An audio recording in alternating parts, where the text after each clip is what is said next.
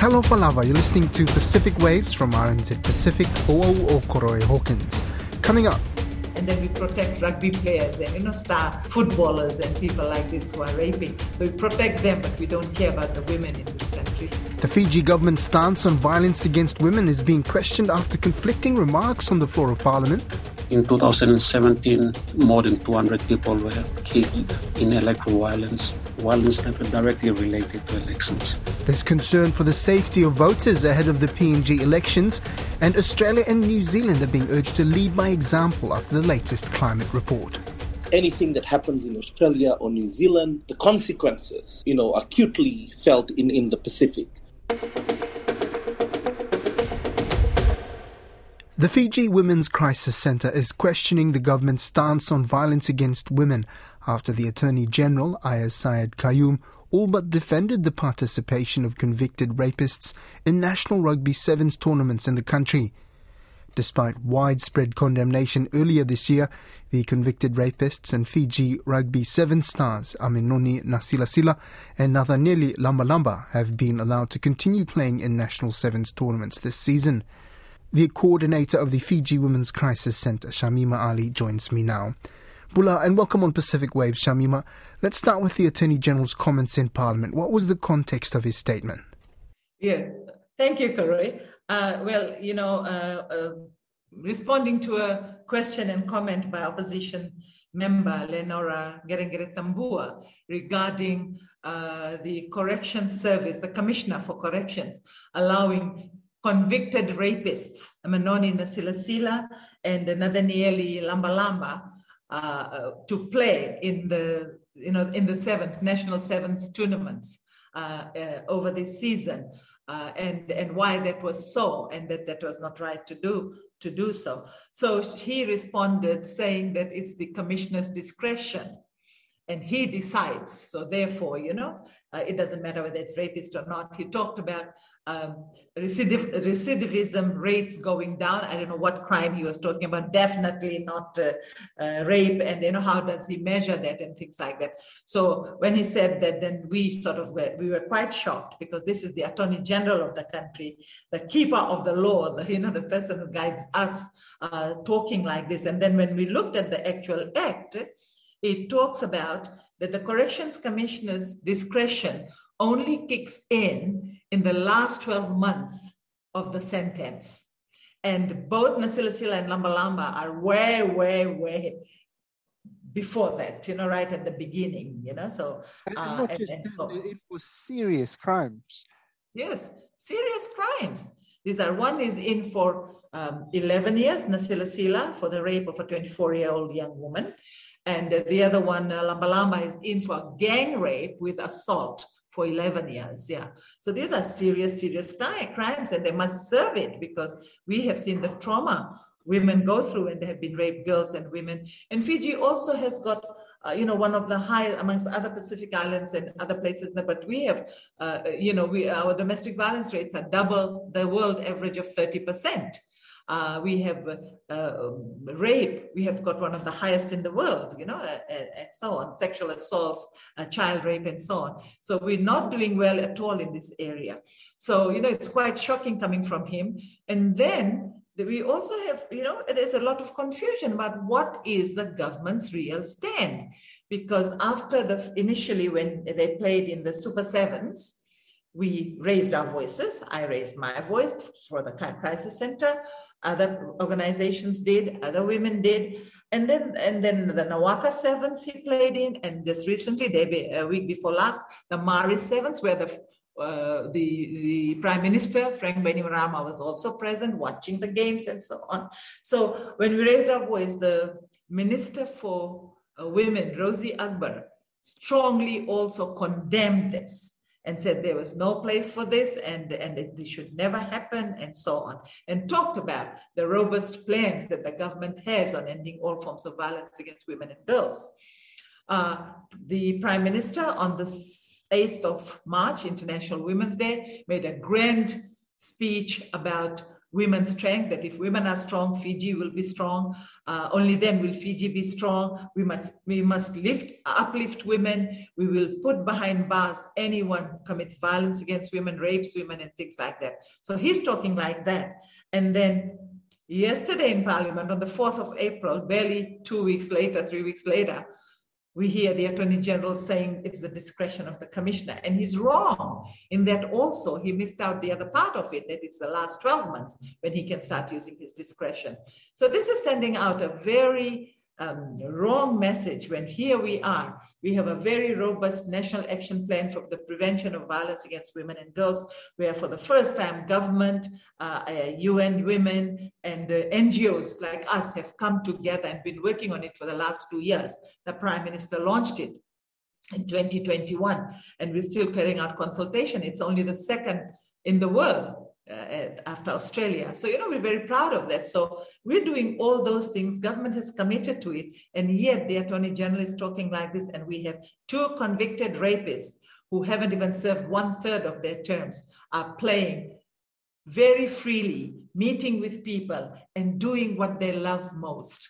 And so on. And there's no condemnation of that, apart from these voices, the women's voices, some of the women's voices. Many women are supporting them on social media, as well as many men, including sporting entities like Kaldan Kamea and Satish Narayan, one of the leading sports commentators in this country, and what if it was a woman that was close to them? So, this is a very sad day and very sad time for us here in Fiji.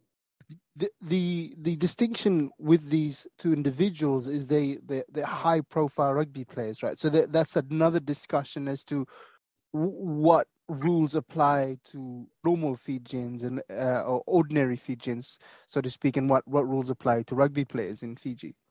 Yes, there are different rules because there are other prisoners also. We don't hear about them, playing rugby and so on. And these 2 are star players. So, I'm sure there has been exception made out of them. There might be others, but because these are star players, we got to hear about it. I'm sure there are other players who are allowed to play also, but we don't know them. And they're in the warden's team, for goodness sake, the warden's team. And these are the people who are supposed to be keeping them in check within the prison walls and so on. Yeah. And there's a huge conspiracy of silence around this. We protect our relatives. We protect people known to the survivor, and then we protect rugby players and, star footballers and people like this who are raping. So we protect them, but we don't care about the women in this country. So, very mixed messages are being sent out, and it is not good. It's, it's very, very sad for the women and girls in Fiji and the men who support us in our work. There are many men out there also support us who are totally condemning it. So there we are, Corey, and we are now going to take it further. We are writing to the Commissioner of Corrections. If we don't get an answer from him, we will write to FRU, and if not, then we will go to the World Rugby. Definitely. I was just about to ask about FRU because these tournaments we're talking about are the tournaments from which the national Fiji Sevens team was selected to go to these international tournaments overseas. They're not just little tournaments here and about. If they did well and they impressed the coaches, there was a possibility that 1 or 2 of these players could have ended up in the national team if it legally there was a way for them to do so. Definitely, because we read in the media the coach Gollings has his eyes on Nasilasila. So after our outburst, the eyes have moved away from Nasilasila. Thank goodness for that. Yeah, so people are coming to their senses. In June, Papua New Guineans go to the polls for the 5-year national elections. It's always a dramatic time, often violent, and will start and end dozens of political careers. Michael Kabuni is a political scientist at the University of PNG and right now is completing his PhD at the Australian National University. Don Wiseman caught up with him at the weekend to discuss some of the aspects of the poll. They're always remarkable affairs, Papua New Guinea elections, marked by typically a lot of violence, a lot of anger, a lot of people taking part, a lot of movement across the country. Is this election going to be any different? No, I expect everything to happen, the same way. The only concern now is with COVID-19. And I was in Port Moresby when the by-election for Port Moresby Northwest was conducted after Mekere Marota died. And it was during the height of COVID-19. But people were not following the instructions that were given, social distancing, mask, all of these things. And the concern is that, and that was within the city. In the rural areas, you'd expect things to be much worse than that. So after the 2022 election, after that campaign period and voting and everything is done, Papua New Guinea might see one of the worst COVID-19 scenarios. But apart from that, the level of violence, I don't see how that can be reduced. All the challenges that are associated with tribal fights, like just this week, 19 people were killed up in Tari. So it's looking bad. There is going to be a significant police presence. There has been in all the recent elections as well. It's never big enough, though, is it? Yeah, well, police presence, police defense, and correctional services forces are a big part of PNG elections, at least in the last couple of elections. But violence still continues to get worse. In 2017, more than 200 people were killed in electoral violence that were directly related to elections. So, yeah, there are calls for help from Australia, especially Australian Federal Police, but we don't know how that's going to go. In terms of issues, it's a very local affair, isn't it? There's not a lot of national focus in terms of PNG as far as the election goes. It's all about the community.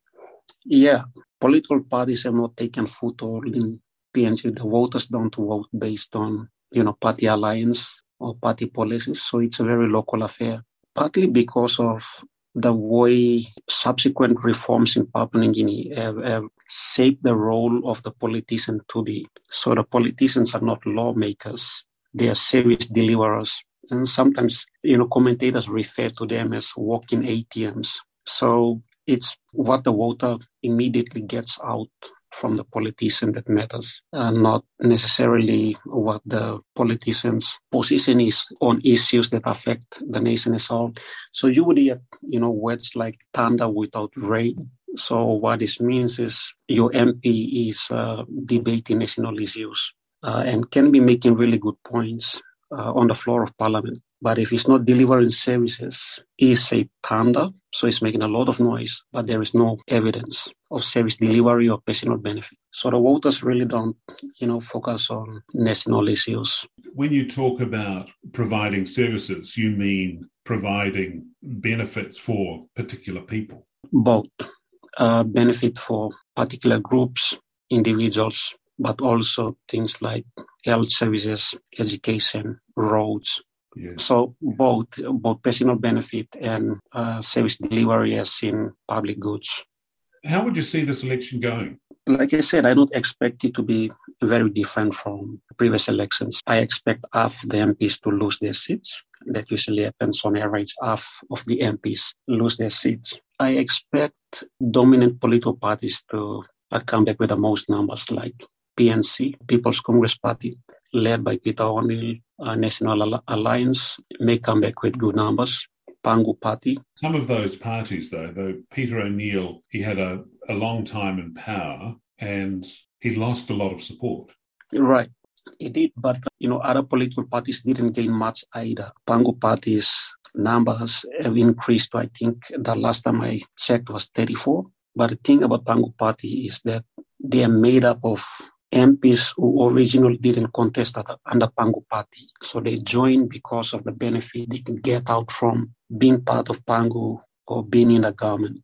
So the same politicians will switch if Pangu does not have the majority after 2022. So it's really anybody's game. You cannot rule out PNC, which is about 12 MPs at the moment. So if one of the political parties has a slight advantage, you will see MPs leaving their political parties and moving to the one that has slight advantage, just to be on the side of the party that forms the government, because the organic law on integrity of political parties and candidates gives priority to party with the largest number to form the government.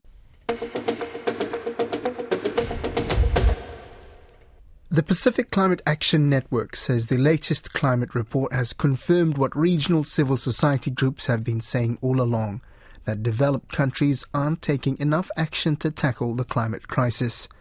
The UN's main climate body, the IPCC, released its Working Group 3 report on the mitigation of climate change on Monday, confirming that current efforts to reduce carbon emissions fall short to stop the world from heating beyond 1.5 degrees. With Pacific nations among the most affected by climate change, any scenario where global warming surpasses the 1.5 degrees threshold will result in devastating consequences for small island regions. The coordinator for the Pacific Climate Action Network, Langiseru, says Australia and New Zealand have a key role to play in the fight against climate change. He spoke to RNZ Pacific's regional correspondent, Kelvin Anthony. This has cemented the calls over the years by Pacific civil society around, the urgent need to address the climate crisis, and also, the body of scientific knowledge that has been coming out of the IPCC, especially the sixth cycle of the IPCC, that is looking at the need to urgently and rapidly, cut emissions, and the need to get back on track to achieving the 1.5 degrees Paris target, because we are far, far away from that. And so we've seen from the report that, despite, the efforts by governments, by states, and also by the private sector and other key stakeholders, that, this has largely sort of just been piecemeal and devastatingly been slow. And so we are leaving the world on track to produce as much coal and oil and gas that is still not compatible with the Paris climate goals. What does that mean, if the world continues its reliance on fossil fuels and developed nations don't commit to reducing the emissions drastically? What does it mean for the Pacific then? For the Pacific, this means that we would see communities go underwater, that we will face disastrous impacts of, food and water security, and all, as well as health security. It will largely impact livelihoods, the well-being and the security of Pacific Island people. And we do not have the kind of technological resources and finance to be able to fully adapt to the impacts that we are facing.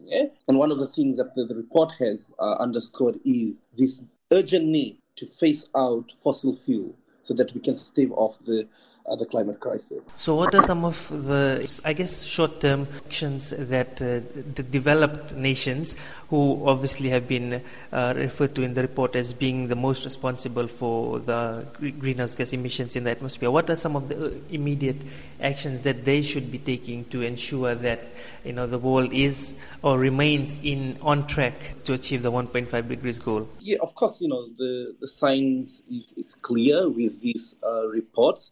The objectives, sort of the short-term goals, means moving away from fossil fuels to renewables now, not any time later.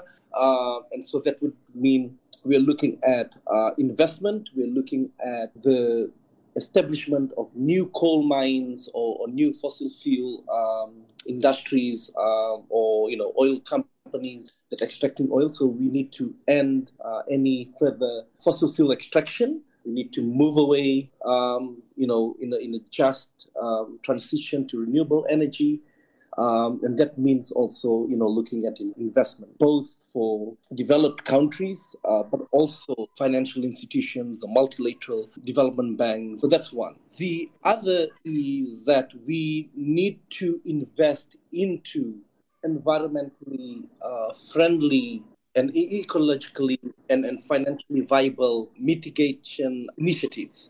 So we need to protect our forest. We're looking at mangroves, most of the carbon from the atmosphere. We need to invest into much more greener and sustainable cities and urban communities.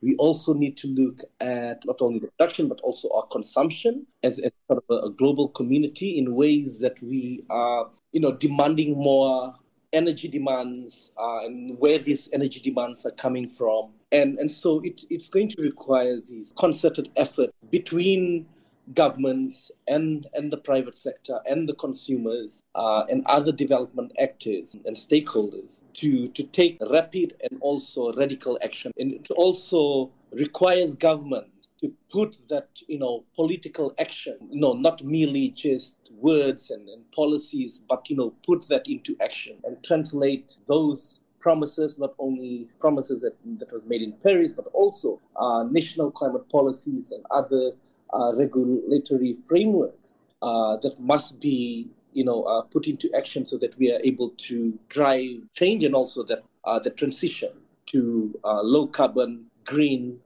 just and renewable economy. What role do you see Australia and New Zealand play in this? Obviously, Pacific Islands contribute very little to the greenhouse emissions in the atmosphere, but are at the forefront of the climate impacts. So what role do you see bigger players in the region play? Their role for Australia and New Zealand is to cut down their emissions. And Australia in particular, that it makes economic sense and it has economic benefit for the Australian is detrimental to the Pacific Island people. And we are really just one united and connected community here in the Pacific. Anything that happens in Australia or New Zealand, the consequences, are acutely felt in the Pacific.